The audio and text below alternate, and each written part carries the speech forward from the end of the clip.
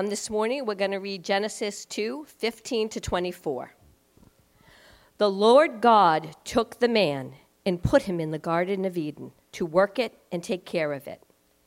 And the Lord God commanded the man, "You are free to eat from any tree in the garden, but you must not eat from the tree of the knowledge of good and evil. For when you eat from it, you will certainly die." The Lord God said, "It is not good for man to be alone. I will make a helper suitable for him." Now the Lord God had formed out of the ground all the wild animals and all the birds in the sky.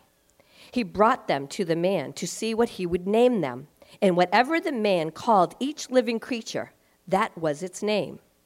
So the man gave names to all the livestock, the birds in the sky, and all the wild animals. But for Adam, no suitable helper was found. So the Lord God used the man to fall into a deep sleep. And while he was sleeping, he took one of the man's ribs and then closed up the place with flesh. Then the Lord God made a woman from the rib he had taken out of the man, and he brought her to the man. The man said, "This is now bone of my bone and flesh of my flesh. She shall be called woman, for she was taken out of man. That is why a man leaves his father and his mother and is united to his wife, and they become one flesh." Let's pray for the message. Dear God, you are amazing, God. You are the creator of heaven and earth. And we just honor you and we worship you. And we ask that you would give us wisdom for understanding of your word, and that you would be with the preacher today. In your son's name, amen.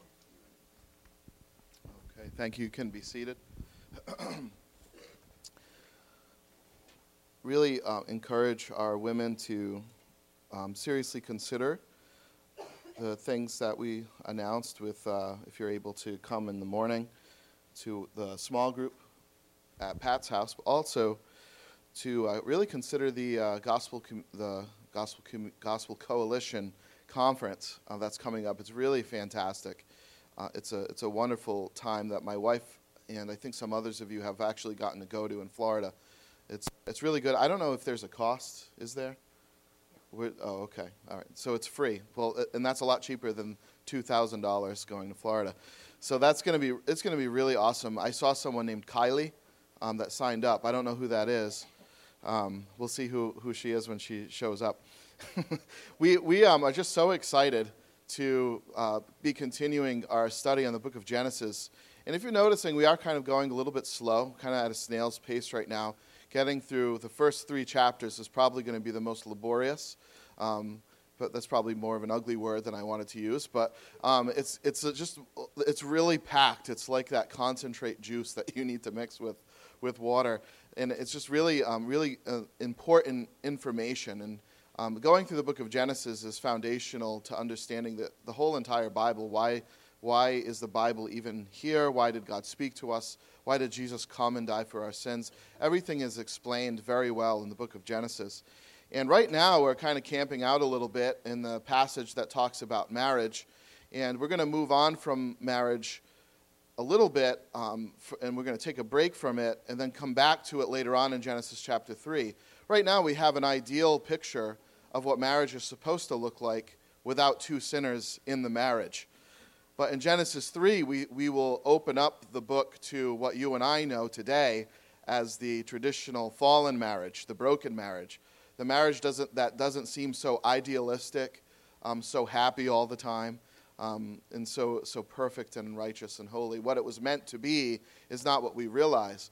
So I just want to ask you, I want to ask you to remember to consider that some of what we see here is an ideal picture of what marriage should have been without sin, what was intended to be. And it's not as if we can't experience the joys of marriage in a restored sense under the redemption that we find in Christ, but we have to look at it from a little bit different of an angle in understanding the gospel, and we're going to get to that later on. But it's been really exciting to talk about marriage and to discuss this. It's been challenging for me personally, because I am married, and believe it or not, I have imperfections. And I fail, and I can be kind of a twerp to my wife. I need to apologize to her almost daily. And it's been encouraging for me to remember just these principles. And kind of coincidentally, this really wasn't planned. We sort of just started seeing some marriage small groups popping up on their own, like with Pat and Tammy and Mark. They meet on Thursday nights, and they're doing a similar marriage study in Fall River. And these things have just kind of popped up on their own. And sometimes we have good ideas, and sometimes God has good ideas, and he gives them to us without us even really thinking about them. So obviously the Lord is leading our church to consider these things for his purposes and for his reason. And what an amazing quote that Pat gave. A lot of times we talk about marriage, and if you're single, you might check out. If you're divorced, you might check out. Whatever, things like this might happen. But it's true that we need a proper understanding of it as single people, to not idolize it, to not put a necessity on it for us to possess in our lives. Or maybe you've been through a bad marriage and now you're bitter towards it, and you're just thinking that it was a waste of time and you're never going to get married again. And how do you process all of these different things? It's important. It's an important discussion for married people, for single people. Marriage, believe it or not, I think is still highly esteemed in our country. And the reason I know that is because people still get married. If it weren't highly esteemed, you could say, well, lots of people get divorced. It's not so highly esteemed. And I think there's a measure of truth to that. But it's still present. It's still an active institution. Even in our modern, postmodern world, people are still doing this thing called marriage. And it's kind of peculiar, isn't it, that we still do that in our modern culture, but yet we do. Now, if you've been around evangelical Christians at all, if you're not an evangelical Christian, you might have heard of them referred to as born-again Christians or people like this. If you've been around evangelical born-again Christians long enough, you probably have heard a sermon or two about vision, right? So if you've been a Christian for a little bit of time, how many people have ever heard a church about vision? Yes, okay. The ones that didn't raise your hand that come to this church, I just preached one, so you obviously weren't listening. Or you're not listening right now. You've probably heard a sermon or two or 900 about vision. You've heard me talk about this. You might have gone to places in the Old Testament like Nehemiah. We just preached a whole sermon series on Nehemiah. He's the shortest prophet, because he was only knee high. Okay.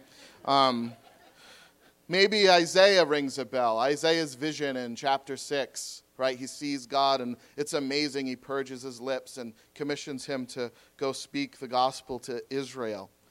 Of course, let's not forget that classic text that's almost always serving as a backdrop to sermons on vision.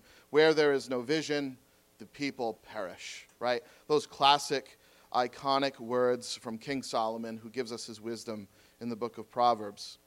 So for Christians, if you're a Christian and you haven't gotten this yet, vision is a virtue, right? We love vision. We talk about vision. We need to have vision. If we don't have it, we're going to die, right? We need vision. So it's a virtue. If we lack it, like I said, there's a certain death that's going to come to our local church. And by vision, what do we mean by vision? That's important. I think a lot of times what we mean is that by leaders or church leaders or whatnot, what they mean by is the ability to see something that's not there and create it over time. I think this is what we should be doing, and everyone follow me kind of thing, because we need to create this thing. And that's kind of and we have positive, virtuous, holy motivations in the process, because we're doing this hopefully for God's glory, for his kingdom to spread throughout the world. So that's kind of in a nutshell, some of what you might have heard about vision. And that's why it really troubled me recently. I was reading a book called Life Together by Dietrich Bonhoeffer. And Dietrich Bonhoeffer was a very brave Christian. He was a very brilliant theological, biblical scholar who stood up to Adolf Hitler, and it cost him his life. Dietrich Bonhoeffer, by no stretch of the imagination or exaggeration, is a hero in Christendom. That's why it's troubled me recently when I read in his book, page 27, from Life Together, he says this: God hates visionary dreaming. What? No, this has got to be where maybe he was wrong theologically. God hates that. Do you realize how many sermons I've heard about vision? God hates visionary dreaming. This is the one thing. Everyone's wrong about something, right? Theologically, this is where we tattoo our vision statements to our evangelical arms, right? That's what we do in the church. If he's right, it changes everything. It changes the way we live our Christian lives. It changes the way we do church. It changes everything if he's right. But for Bonhoeffer, the dreamer is, quote, proud and pretentious. He says the dreamer is the man who fashions a visionary ideal. Now listen to these words. He fashions a visionary ideal, demands that it be realized by God, by others, and by himself. He enters the community of Christians with his demands. He sets up his own law and judges the brethren and God himself accordingly. He stands adamant, a living reproach to all others in the circle of brethren. He acts as if he is the creator, as if his dream binds them together. When things don't go his way, he calls the effort a failure. When his ideal picture is destroyed, he sees the community as responsible and beginning to smash, he says. So the visionary becomes the accuser of the brethren, then the accuser of God, and then finally the despairing accuser of himself. Isn't that incredible? What Bonhoeffer means, I think, about his negative take on the visionary dreamer is that oftentimes when we dream, when we have vision, it is not thy will be done, it is my will be done. Oftentimes we are very little interested in what God has decided to do in this world, and we are more interested in what we want. You see? That's what he's getting at. He's not saying that it's wrong or not virtuous to have an idea for the Lord and to bring it to him and to serve him through that capacity, but to hold it loosely, to ask him what he wants us to be doing. To hold all of our ideas, all of our visions, and all of our dreams with open palms, trusting that God will do his will and not my will. See? The vision in Scripture that brings life is God's revelation to us, his creature. It's seeing what God has commanded, believing his word, and obeying him. You see? That means, very simply, I am not the visionary. You are not the visionary. God is. And we simply see what he sees and obey him. It's as simple as that. That means you don't follow my vision, you follow God's vision. You don't follow your vision, you follow God's. Now, I know this might seem like semantics, but it's actually a lot more clear than we might think. God is the visionary. God is the creator. We are the created. You see? We create nothing. God creates everything. And wow, the implications of this, our worth is not determined by what we create, but by our relationship with the Creator. God does not stand in judgment over us because we built a church or didn't. He stands in judgment over us through Christ and declares us beloved in spite of our actions. We build nothing. Jesus builds the church. Did you know that? Jesus said, I will build my church. He builds it. We simply follow him. Amen? We are faithful to the word that he has spoken. God has not called us to be creators. He has called us to be faithful. The simple principle is built into the heart of what it means to be in right relationship with God. In other words, we don't decide who God is. We don't decide what we want him to be. He is who he is, and we are who he says we are. See? That's how we are in right relationship with our God, by submitting to his authority, to trusting his good kindness, that he's the creator and we are the created. So what does this have to do with marriage? Oh, everything. Because we all have a vision of marriage, an idea of what we think it's supposed to be, rather than asking God what he has decided it would be and what our roles are in it. We come into it with expectations. We come into it with demands. The simple principle is built in. Because it's built into our relationship with God, it's also built into the definition, the purpose, the power of marriage itself. Because if marriage is supposed to mirror what our relationship with God is supposed to be like, then I would serve to assume that we should take this principle into marriage. Now, last week we talked about God's covenant with Adam and Eve, if you recall. A covenant being an elective, family-like relationship of obligation established under divine sanction. Now, that's the definition. I believe we have a slide for that. A covenant being an elective, family-like relationship of obligation established under divine sanction. That's God's vision for marriage. That's what marriage is. That's what he has defined it to be. If we take anything else into marriage, it starts to fall apart. It starts to crumble around us. Covenants are what marriages are. A marriage in Scripture is a covenant. And that is the definition of a covenant. We saw a little bit, if you recall, what is a covenant structure? What is a covenant? Besides that, what does it look like? Well, we have a title of a covenant. That introduces the two people involved. God makes a covenant with Adam in the very beginning in Genesis chapter 1 and 2. He makes a promise, a family-like relationship, a marital type of union is existing between God and man. Isn't that incredible? That God created us to have a marital type of union with him. That's the kind of intimate love and compassion that he has on human beings. And the reason why is because the Bible says he created humanity in his image. So he doesn't have that kind of covenant relationship with pigs or with cows or even with stars or trees. So here is this covenant, this promise God is making with Adam. He's introducing himself in the title. It's God and Adam. There's a history normally in a covenant. I am the Lord your God who brought you out of the land of Egypt. There's a history. God makes a covenant with Israel, and he's letting him know the history here is God is giving Adam life. He's creating him in his image. He gives him rule over all creation. And he gives him one stipulation. He says, do not eat from the tree of knowledge of good and evil, or there are curses. Here's the bad things that are going to happen to you if you break this covenant. You will surely die, Adam. In other words, you will be separated from the covenant relationship that you had with me in your innocence. The blessing, if you obey this covenant, is that you will remain in right relationship with your God, with your Creator.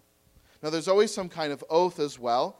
That's usually done in a covenant. And by the way, that's the marriage to Eve in God's covenant with Adam. Now, the oath, let's talk about that for a minute, just to remind you. The oath is some kind of ritual. It's much like communion that we take at church. It's a physical symbol of something that's depicting something happening in the covenant. The oath depicts symbolically the curse of separation or the blessing of union. So it can depict a curse or a blessing. That's why when we take communion, the curse, right, it's depicting the broken body of Christ. He took the curse of we were covenantly unfaithful, and the result of that was the broken body and shed blood of Jesus. So it's depicting the curse of sin every time we take the Lord's Supper. Okay? The ratifying oath that God makes with Adam is the creation of Eve and his marriage to him. This means that Adam's marriage to Eve was supposed to symbolize the union that God wanted with humanity. Marriage was created so that we would be able to see what it is that God wants with us. Isn't that incredible? That's what your marriage is for. That's absolutely what it's for. I'm talking, by the way, in an ideal sense. We know that marriages can fall apart. But if we're talking about a healthy marriage where two people love and cherish each other, that's what God wants with you. So Adam being created in the image of God, likewise, because he's an imitator of God, and God is a covenant maker, now Adam also is a covenant maker. You see? So he enters into covenant with Eve. Marital covenant as the imitator of God. It's really interesting if you look through the book of Genesis how Adam and Eve imitate God. God creates. And what do Adam and Eve do? They procreate. God names Adam. And Adam names the animals. He even names Eve, his wife. God rules over the creation, all of creation. And he commissions Adam to rule over the fish of the sea, the birds of the air, over all of the earth and its creatures. So humankind, by nature, is supposed to imitate our good God, his creative power, right? We can procreate, and we can create works of art and houses and all these different things that we do. We name, we rule over the creation. God makes a covenant. Likewise, Adam makes a covenant. Now, some people have suggested that Adam wasn't really making a covenant with Eve here. And the reason they say that is there's various reasons. But they say that we don't see the word covenant in Genesis chapter 2. We don't see an oath happening between Adam and Eve. What's the symbol? And number 3, some people have suggested that marriage in the Bible in general isn't called a covenant. All these things are actually untrue. I don't know how people can say these things, but we're going to get to that in a moment. In spite of these objections, we see Adam entering into a covenant with Eve. And it's mirroring, it's reflecting the covenant God has made with Adam. So that being the case, there's really tremendous implications to what marriage is, its definition, its purpose, its power. So let's talk about this. Adam and Eve's marital covenant and the implications of it. The first thing I want to observe here is that just because the structure and the elements of a covenant, like the title, you remember all this? Just because those are not present, just because the word covenant is not present in Genesis chapter 2, doesn't mean it's not a covenant. And we know that it is because of the structure of a covenant. All the elements are present in Genesis chapter 2. Now, let me just by way of example, if you've ever written an email, you might not put in the subject line, "This is an email." Like, you know people are going to figure that out based on the structure and the context, right? If you do like the old-fashioned way, you write yourself a handwritten letter to somebody. You don't write on the top, "This is a letter." You don't do that because of the structure. They're going to know what it is right when it comes in the mail. We would expect them to know based on the format, and that's exactly what we see here in Genesis chapter 2. We see the elements of a covenant being drawn out. Number 2, marriage in general is understood as a covenant in the Bible. Malachi chapter 2 says, "She is your partner, the wife of your marriage covenant." So it says very clearly right there, she is your partner, the wife of your marriage covenant. Marriage is a covenant in Scripture. Proverbs chapter 2, verses 16 through 17. "So you will be delivered from the forbidden woman, from the adulteress with her smooth words, who forsakes the companion of her youth and forgets the covenant of her God." The companion of her youth, her husband, and forgets the covenant she made with God in her marriage with him. Ezekiel chapter 16 is a book in the Old Testament. It's actually really sobering and difficult to read. But Ezekiel chapter 16 is an extended analogy of God marrying Israel. Right? It talks about, "I found you, I dressed you, I clothed you, and we married and we wed." It's an extended analogy of how Israel turned to other gods and committed adultery with other idols, right? And this is what we see. And all of this in Ezekiel is called their covenant with God. So over and over again, marriage is talked about in Scripture as a covenant. So Adam, number 3, does indeed make a covenant with Eve. He makes a covenant with Eve. And now this is where we're gonna get, hopefully, into the really applicational parts of what marriage is defined to be in Scripture and why it's important for us as married or potentially married people. Number 1, Adam says, "This is now bone of my bones and flesh of my flesh," verse 23. See this right here. So here begins Adam's covenant with Eve. "This is now bone of my bones and flesh of my flesh. Now, who is Adam talking to in this?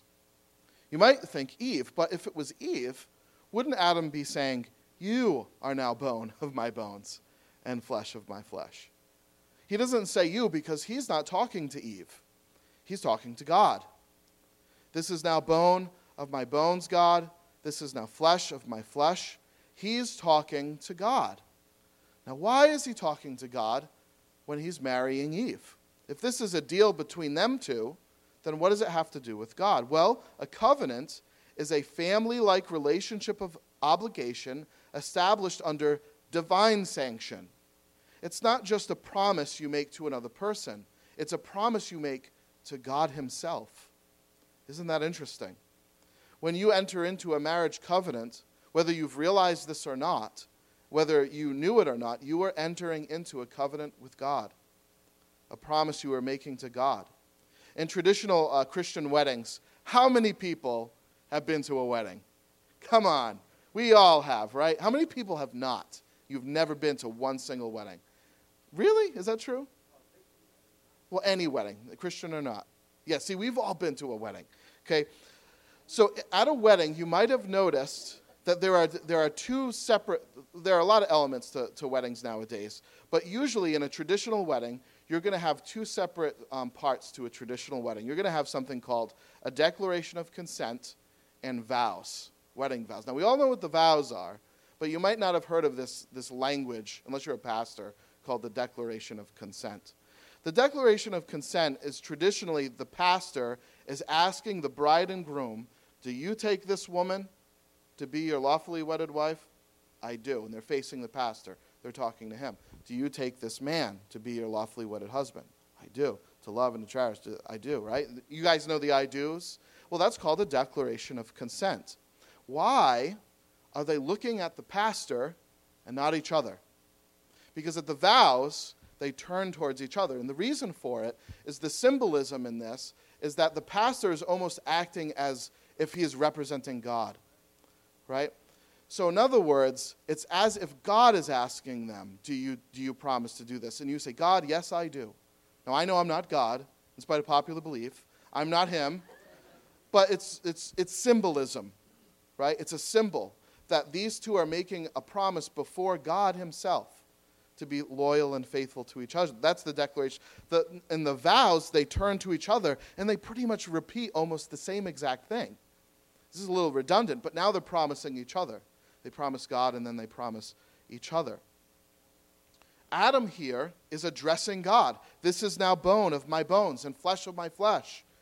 And if I can say this in other words, he's saying, God, I promise you to treat her as one with myself, bone of my bone, flesh of my flesh. I promise to treat her as if she is me, to prioritize her over every other created thing. Isn't this incredible? Now remember, human marriage, just remember this. If you're not married and you think, oh, this is irrelevant to me, just remember, human marriage is an analogy to what God wants with us. So what does this mean?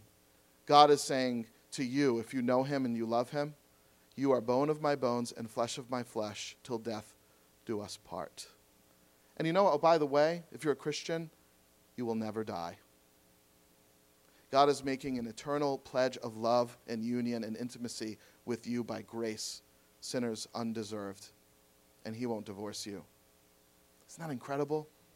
Oh, you can mess up, you can fall on your face, you can be a jerk, you can commit adultery towards God like Ezekiel chapter 16, Israel did, and God will forgive you and die for you and love you and bring you back. Wow. Unbelievable. This is now bone of my bones and flesh of my flesh. He's declaring something to God, a declaration of consent. Now, in 2 Samuel chapter 5, Israel comes to David and says, we are your flesh and blood. Now, God already knows that Eve is bone of his bones and flesh of his flesh. God made Eve. So Adam is informing God. He is declaring something to God, just like the men of Israel to David. When they said, we are flesh, your flesh and blood, David knew that already. They were not informing him, but rather announcing allegiance, making a promise. Adam is saying here, God, hold me accountable for the covenant I make with Eve. Just as you made a covenant with me, a covenant of love, now I'm making a covenant of love with Eve. Now these have tremendous implications. Let's talk about these. Number one, we kind of got at these already. The implication of this promise, first, is that we are going to treat our spouse as we would treat ourselves. Bone of my bones, flesh of my flesh. Now, Paul, a New Testament writer, says the wife does not have authority over her own body, but yields it to her husband. In the same way, the husband does not have authority over his body, but yields it to his wife. This is basically saying she is him and he is her. Right? The primal urge to satisfy personal desire. How many people right now, you just want some chocolate cake? Right? You didn't until I said it. Mark always wants chocolate cake. We have this kind of primal urge to satisfy desires that we have, right? If you really start wanting chocolate cake enough, you're going to go after it. You're going to get it. You are going to indulge, right? Or pizza. I'm making you all hungry. You're not listening to me anymore. So we have this primal urge to please ourselves, to keep ourselves safe. We lock our doors at night. We don't drive 150 miles an hour down the highway. We take checks and balances. We want to keep ourselves safe. There's this almost built-in human self-preservation that isn't even sinful, by the way. There's a kind of, I guess, selfishness that isn't wrong. You clothed yourself today. That was a selfish move, but you're supposed to, so that you don't freeze and insult everyone on the street, right? So when in marriage, the primal urge to satisfy your desires transfers, because she is you, transfers to her. You please yourself by pleasing your spouse. If this is true, if you are one, then your happiness depends on how you love your spouse and prioritize your spouse. If you are truly bone of your bones and flesh, you can say, I don't believe any of this. Well, just try it out. Resist it. Put yourself first in marriage. It will bite back. This is true because it's true. Not because I'm saying it is, but because God created this. Another place makes this clear, Ephesians chapter 5. He who loves his wife loves himself. He who loves his wife loves himself. So this is what this means in marriage. If you're really going to be selfish and self-serving, then put your wife first. Isn't that incredible? That's what this is saying. He who loves his wife loves himself. After all, no one ever hated their own body, but they feed and care for their body just as Christ does the church. Now, what is the negative implication here? If you hurt your spouse, you hurt yourself. Our priority and function in marriage is to first serve the other, and in so doing, we serve ourselves. Isn't that incredible? If you hurt your spouse, you hurt you. If you love your spouse, you love you. The second implication of this promise is the permanence of the covenant. The permanence of the covenant. This is now bone of my bones and flesh of my flesh. How many people plan on carrying their arms with them to the grave? None of you has a plan to remove your legs, I would assume. Right? You just kind of expect that till death do you part with your limbs. At that point, whatever. Right? Use them for science. You can be put on display at the Boston Museum. Doesn't matter. I'm dead. You can do all sorts, right? So till death do you part. If Scripture is saying this is now bone of my bones and flesh, marriage is a union of two. Though your body is not your own, but your wife's body is not her own, but her husband's. If this is true, till death do us part. Will you always take you with you everywhere you go until death? Of course. Will you not always care for and nurture your own health until death? Of course. Well, if your spouse is flesh of your flesh, will you not likewise care for them as you would yourself? 1 Corinthians chapter 7. To the married I give this command, not I, but the Lord. A wife must not separate from her husband. You see, friends, if we do separate from an arm, it's a bad day. Wouldn't you think? That is a trauma. It can happen, and sometimes it should happen. We get sick or something's going on in our bodies, and it needs to come off. But even if that's the best choice, it's not the optimal choice, right? The optimal choice is health. To the married I give this command, that I, the Lord, a wife must not separate from her husband. Friends, I just want to pause here for a moment and just remind us as we speak these things. I know none of this is meant to guilt anybody for a past decision, maybe a wrong decision that you made. Maybe it was outside of your control, right? And you were in a marriage and you wanted it to stay intact. Friends, this is not meant to impose guilt, for by grace you have been saved through faith. God can raise the dead, and he has raised the dead. He offers you forgiveness, and nothing that you have done should ever for a moment leave you guilty. You are a new creation. Old things have passed away. All things are made new. I simply say this to remind us of the fact, though, that when we're going through these things, when we approach marriage, that the way we approach it will either bring us life or death. And I hope that you all understand that. To separate from your husband or wife would be a form of death, since you are so united. And friends, I know that some people in this room have gone through divorce. And if you sat down and talked with those people, I think they probably would describe it just like that. Something died. And it wasn't good. And it wasn't supposed to be like that. We just kind of know that. It doesn't mean that there's not hope. It doesn't mean that there isn't redemption for you. But the reality is something died. There's a third implication, and that's the power of marriage. There's nothing in this world that can lift you up or take you down like marriage. Isn't that true? Dr. Keller writes this, a book we already mentioned. Marriage has the power to set the course of your life as a whole. If your marriage is strong, even if all the circumstances in your life around you are filled with trouble and weakness, it won't matter. You will be able to move out into the world in strength. However, if your marriage is weak, even if all the circumstances in your life around you are marked by success and strength, it won't matter. You will move out into the world in weakness. Isn't that amazing? There is a power that is in marriage. We can resist this, but it will bite us back. It has that kind of power.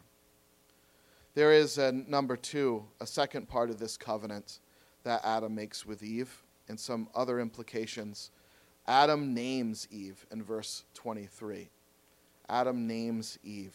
Now, this is not degrading. Some people have suggested this is degrading. We name children.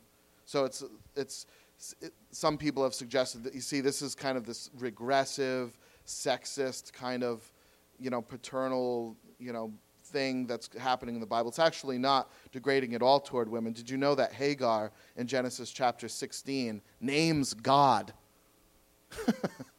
Who's better than God?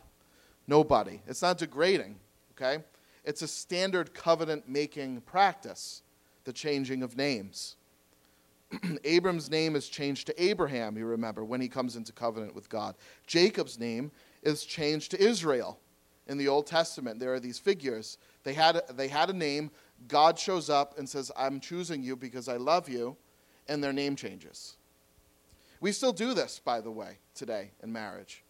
Well, believe it or not, a lot of people still do this. They get their names changed. And it's not degrading.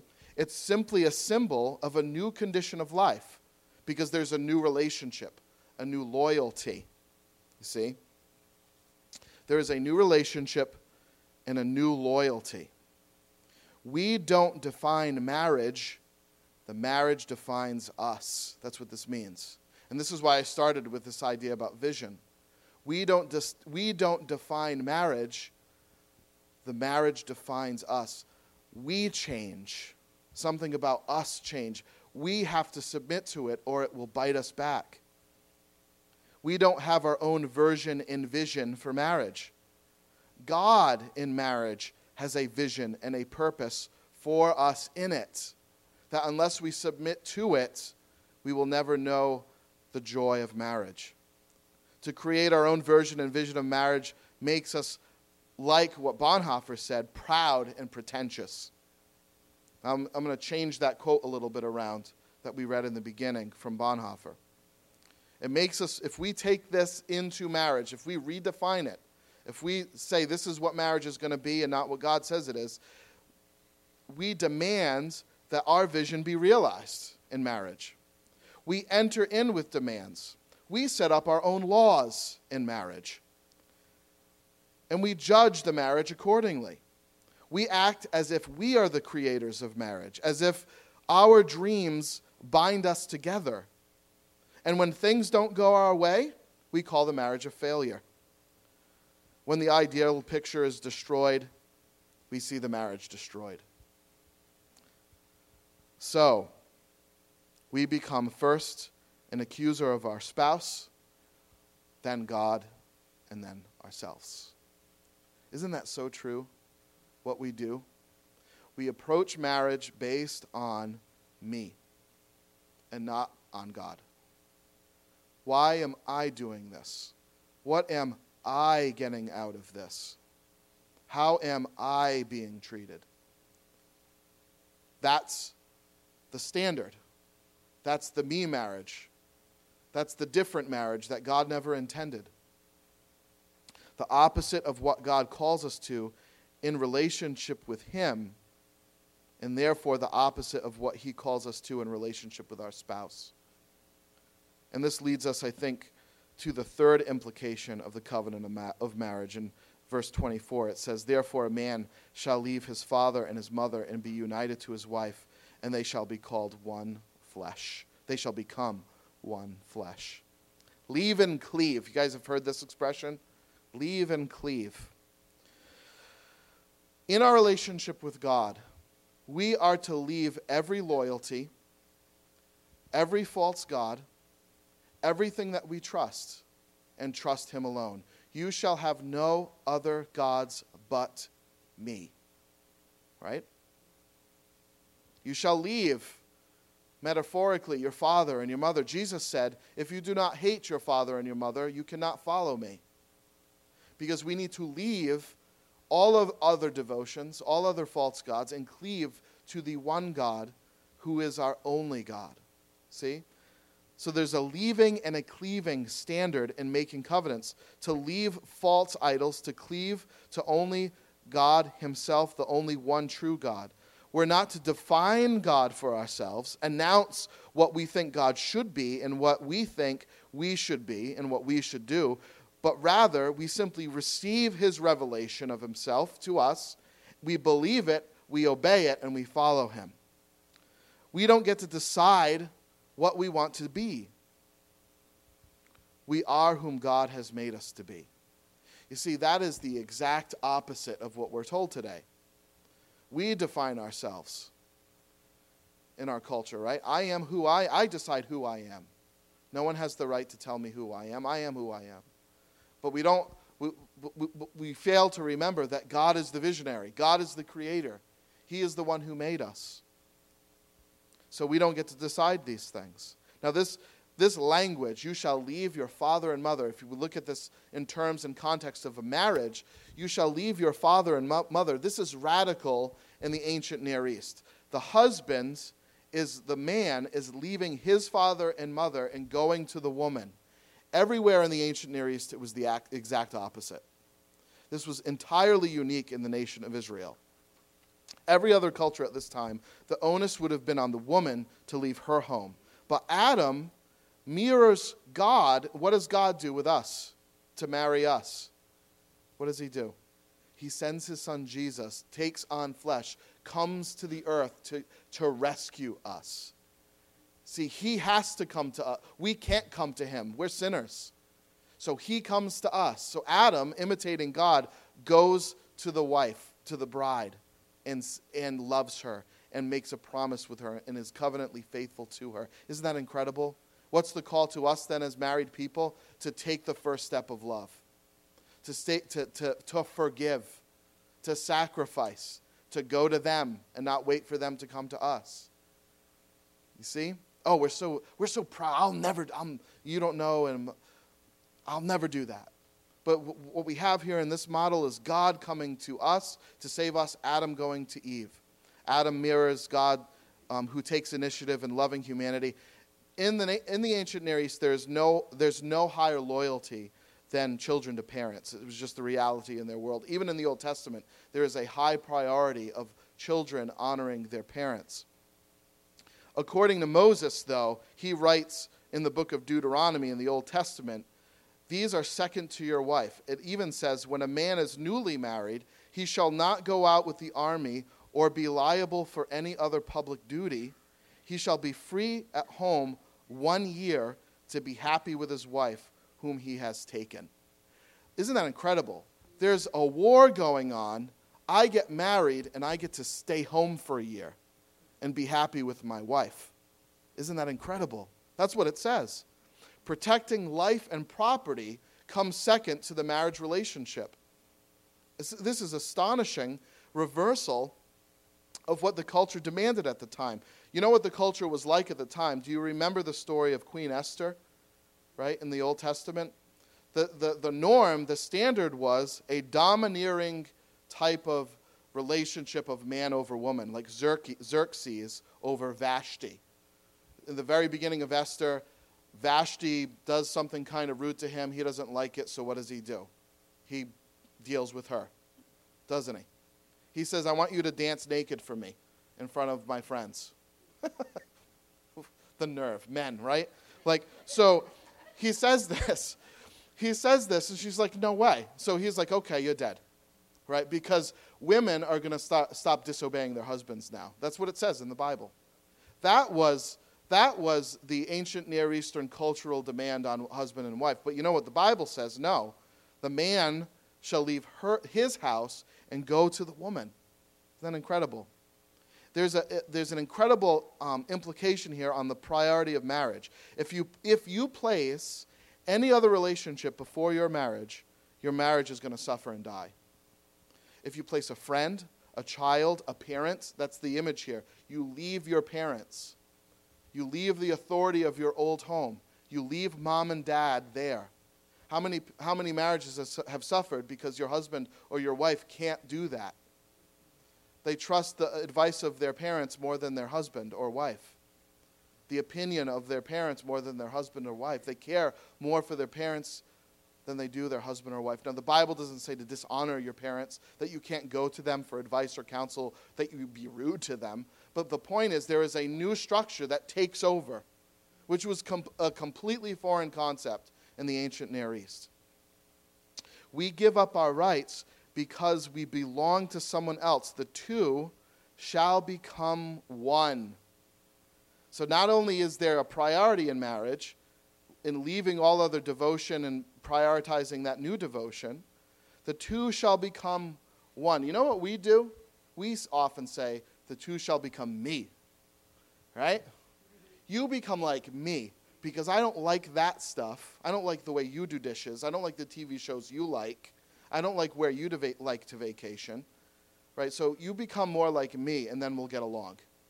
Isn't that true? You say no one would ever approach marriage saying that, but over time, that's what it becomes like. You start internally being like, you know what? You're not sacrificial anymore. The two shall become me. Here is a new, unified, intimate relationship. It is no longer my desires versus your desires, but the one desire of the marriage. We give up all our rights because we now belong to someone else. And there is a high priority of marriage in this, and that is the implication. If you place any other relationship before your marriage will suffer and die. Your children are not more important than your spouse. Your parents are not more important than your spouse. Your friendships are not more important than your spouse. That's what this means. The two shall become one. And this is why some have suggested that the reason why traditional wedding vows don't announce how you feel, but rather they announce how you will treat each other. If you look at traditional wedding vows, it's, I just love you. That's a feeling, right? You're expressing emotion. It doesn't say that in a vow. It says, I will love you. You're making a deal with your future self. My 10-year version from now, I'm making a deal with him that day, saying that in that moment, 10 years from now, even if things are going bad, even if I'm getting sick or she's getting sick, I'm going to love her. I'm going to cherish her. I'm going to protect her. You see? I promise to love you in good times and in bad times. You're making a deal with your future you to remain faithful to your covenant promise. And isn't that incredible? Because just remember, you say, I'm not married. Okay, this is all nice and flowery and stuff. But what does this have to do with me? God is making a deal with his future him. God doesn't change. And he promises to love you, to cherish you, to honor and keep you. You see? Isn't that incredible? You see, the spouse that you potentially love sitting on your side is meant to mirror to you what God wants with you. Friend, you're made in his image. God created you to be in a radically loving relationship with him. Would you come to him? Would you trust him? There is a covenant waiting for you with God himself, giving you a new relationship with him. And friends, that's why David says in Psalm 119, the law of the Lord is good. It's like honey, it's like gold. Because you can't appreciate God's law. You can't lovingly obey it until you love him, until he loves you. See? If you don't love each other in marriage, marriage vows are an incredible burden, aren't they? They make you angry. They make you frustrated. Friends, why do you think you hate God's law? Why do you think you're mad at the fact that, God says you can't do this or that, or it seems oppressive, or whatever the word? Well, if you loved him, then they would be life-giving to you. You see, when you love your spouse, it's a joy to be with her alone and not other women. See? That rule, that 10th commandment in marriage is a delight because you love her and she loves you. You see, friends, come to God. The covenant relationship for you is available. Trust him. Accept the invitation. Believe the proposal. He's there for you and loves you. The covenant, the new relationship requires that we cleave to God himself, that we leave other relational priorities. You see, if our spouse is the most important person and we are actually in covenant with God, then what does that mean? God is our greatest priority in life. The Bible holds a radical priority on marriage. It's supposed to image man's relationship with God. Marriage is to one woman or one man forever. Our spouse is to be our priority, not our moms or our dads or our jobs, right? Leadership in marriage for men is service to our wives. It's putting them first, loving them, looking out for their greatest good. The marriage couple is renamed. You have left your home. You are new in that relationship. And there is no more exclusive self-interest, but mutual selflessness. The couple is one unit, one body. And all of these imply tremendous self-sacrifice, a tremendous surrender of the will for the good of the other person. And that's, by the way, why God creates marriage, to compare our relationship to him. We are to worship him alone forever. God is our first priority over every other devotion. God leads us by sacrificing his good for us. And we are given a new name in Christ. Amen? Let's pray. God, thank you so much for this morning. God, we confess to you, Lord, that we are not the groom that we should be. we often think of ourselves first. I pray, Lord, that we would learn by your model to love radically the spouse that you've provided. And God, I pray, Lord, that we would know the grace and forgiveness that you provide in all situations, even in the messes that we make. God, you love us still, and you offer us grace. And you can redeem all things to your glory. God, I pray, Lord, this morning that if we don't know the kind of covenant relationship with you that you desire with us, that we would come by faith in Jesus Christ. I pray, God, that we would repent of our sins and turn from them, to trust that you are good and holy, and you sent your Son Jesus, who is God in the flesh, to die for us in our place, so that you might present to yourself the church holy and without blame. And friends, if that's you, you can believe in Jesus Christ right now and have your name changed. Come to Christ, friends. Cry out to God, God, I'm a sinner. Save me. You created me in your image and desired a love relationship with me, but I turned from you, and I worshipped everything but you. Forgive me. I trust that Jesus died the death I deserved, the separation, the curse, so that I might be made clean and presented to you without blame as your bride. Friends, if that's your heart this morning and your heart is turning to the Lord like this, you are secure in Christ and you have a new name. And would you rejoice with me about that and talk to me after church? God, we love you. Thank you, God, for this morning as we transition into communion. Thank you, God, for what you've done for us. In Jesus' name, amen. Okay, so now we're going to transition to our time of communion. We're told in the Bible to always participate in the Lord's Supper while we wait for his return. The bridegroom is coming for his bride. Isn't that great? Jesus Christ right now in the Gospel of John says, is preparing a place for us, his bride, in heaven. And Jesus Christ is coming back for us. We do this to remember the fact that the only reason he is coming back for us is because he died for us. His blood was shed for us.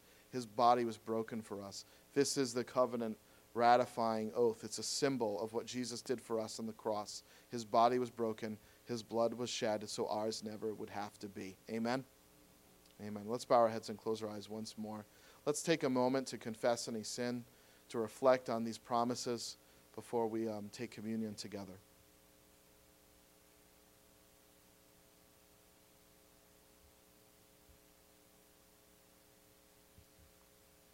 God, how we love you and thank you and rejoice in the words of Christ. While they were eating, Jesus took bread, and when he had given thanks, he broke it and gave it to his disciples, saying, "Take and eat. This is my body."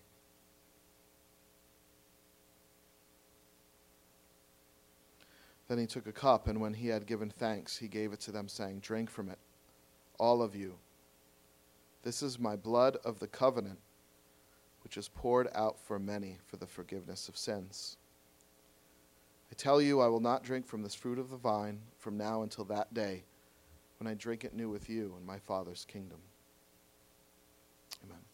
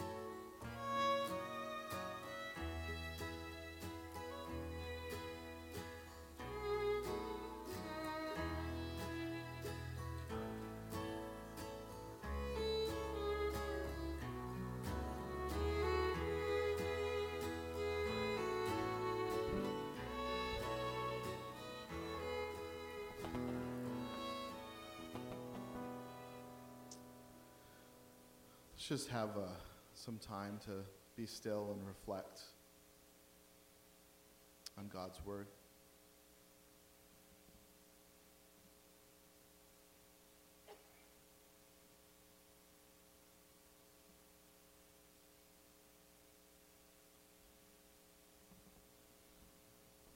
Would you stand with me?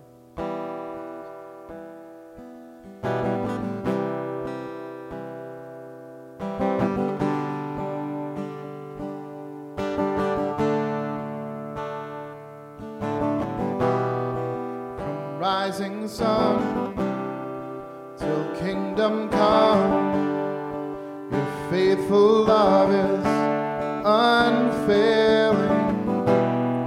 Though shadows turn, tempests stir, still you, oh God, are unchanging. Every hour I will recall that all my hope is Jesus. Great is your faithfulness. Great is your faithfulness. I lift my eyes, I won't forget how great your faithfulness.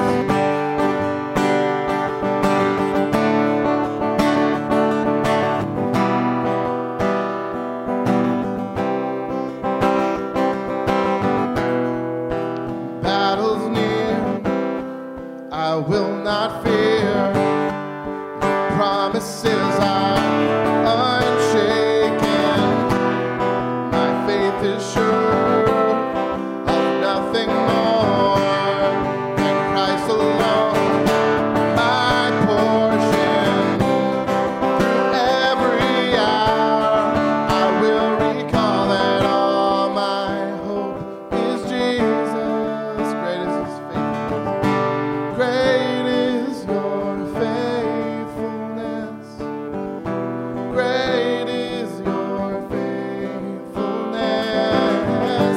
I lift my eyes, I won't forget how great your faithfulness.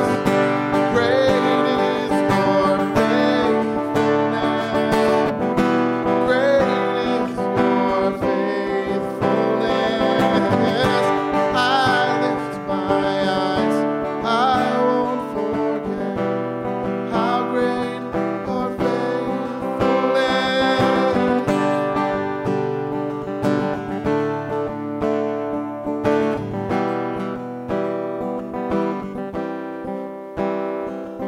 Be a season for joy and weeping in everything. Our God is faithful, his arms are open. I will come running now and always. Our God is faithful. There'll be a season for joy and weeping in everything. Our God is faithful, his arms are open. I will come running now and always. Our God is faithful. Great is your faithfulness. Great is your faithfulness. I lift my eyes, I won't forget how great your faithfulness. I lift my eyes, I won't forget how great your faithfulness.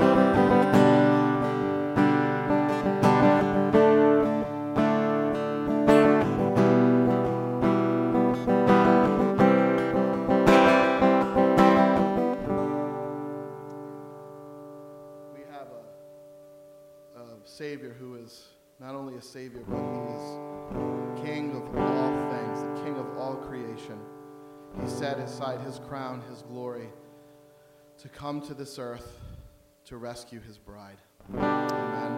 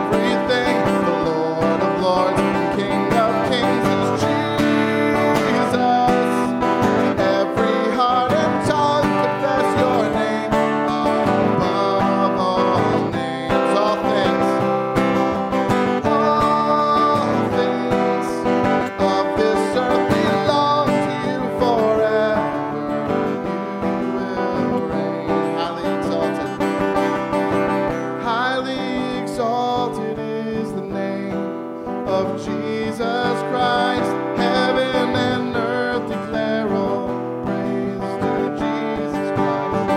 Highly exalted is the name of Jesus Christ. Heaven and earth declare all praise to Jesus. Every heart and tongue confess your name above all names. All things of this earth belong to you forever. You will reign. Amen. Thank you, friends. Go out and worship Christ today. Remember him on the Lord's Day. You are dismissed. Thank you.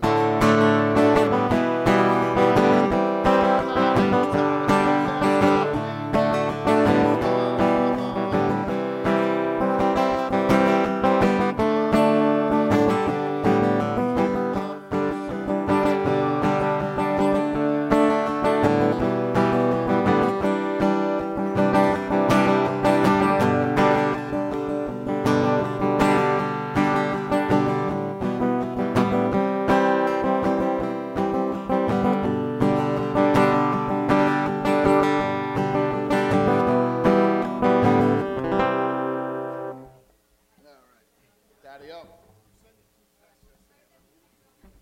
I did? Whose phone number is this? Oh, I put his name. I don't know why he didn't get it. Well, because this other one was also I'm forgetting. Are you hurting, broken within?